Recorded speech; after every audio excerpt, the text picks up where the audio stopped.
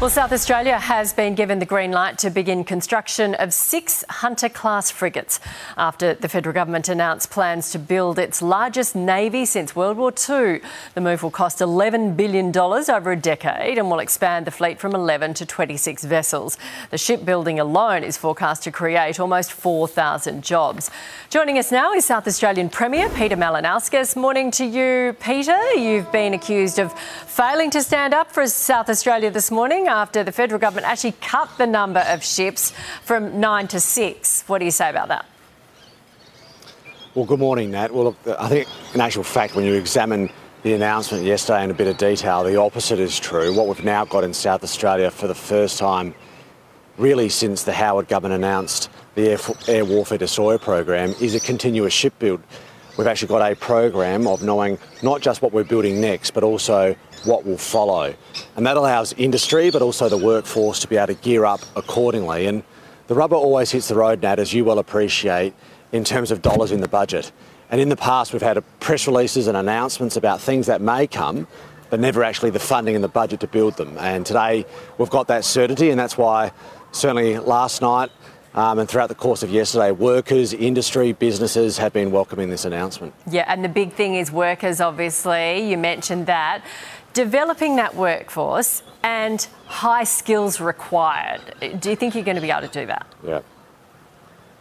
Look, that is the challenge, Nat. I think if we're honest about it, we would acknowledge the fact that we're in a full employment environment. So to be able to double the size of the workforce that is already down at Port Adelaide building these machines is going to be difficult. And it's not just doubling the number of people working there, it's also getting them the requisite skills that are required to build what are highly complex, genuinely world-leading machines of war. That isn't easy. So one of the initiatives that we're taking as a state government, because we've got to put our hands in our pockets too, it's just not up to the Commonwealth, is to actually have young people to be able to get a trade while at school. Some time ago, we took trade schools out of our high schools. That was a big mistake. We're putting them back in there. And we've got one program, for instance, at a school in the western suburbs of Adelaide. We've just opened it up in the last month, where a young person's doing the Year 12 certificate, but at the same time acquiring a qualification in their hip pocket for a trade, and then walk out of that job, walk out of school and straight into a job employed by BAE Systems down at Osborne. So they're the types of initiatives that we're investing in, but we're going to need a lot more of it. Yeah, so if you're a family, if your parents watching this morning and you're in South Australia or even somewhere else, because you can always move, what do you say to your kid if they're a teenager or younger about the future and Adelaide shipbuilding? Yeah. Well, this is the key question.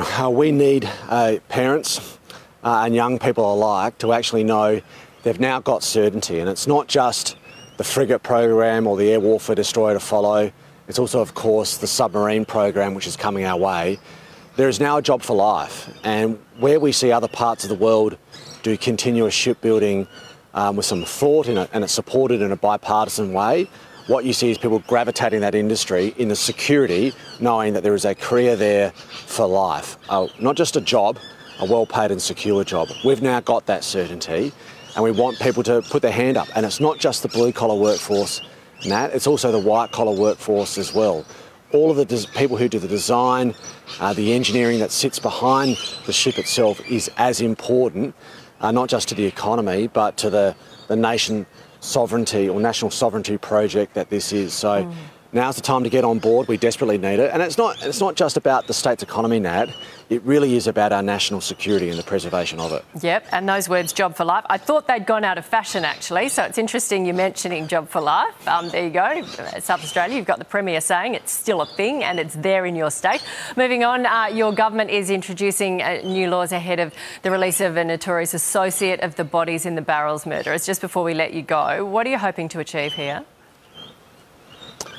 Look, we've got a high-risk offender regime in South Australia, so that for those people who get released from custody because their term of imprisonment ends, they can be subject through a court order to what's called an extended supervision order, which allows for ongoing electronic monitoring, those being released being subject to a curfew.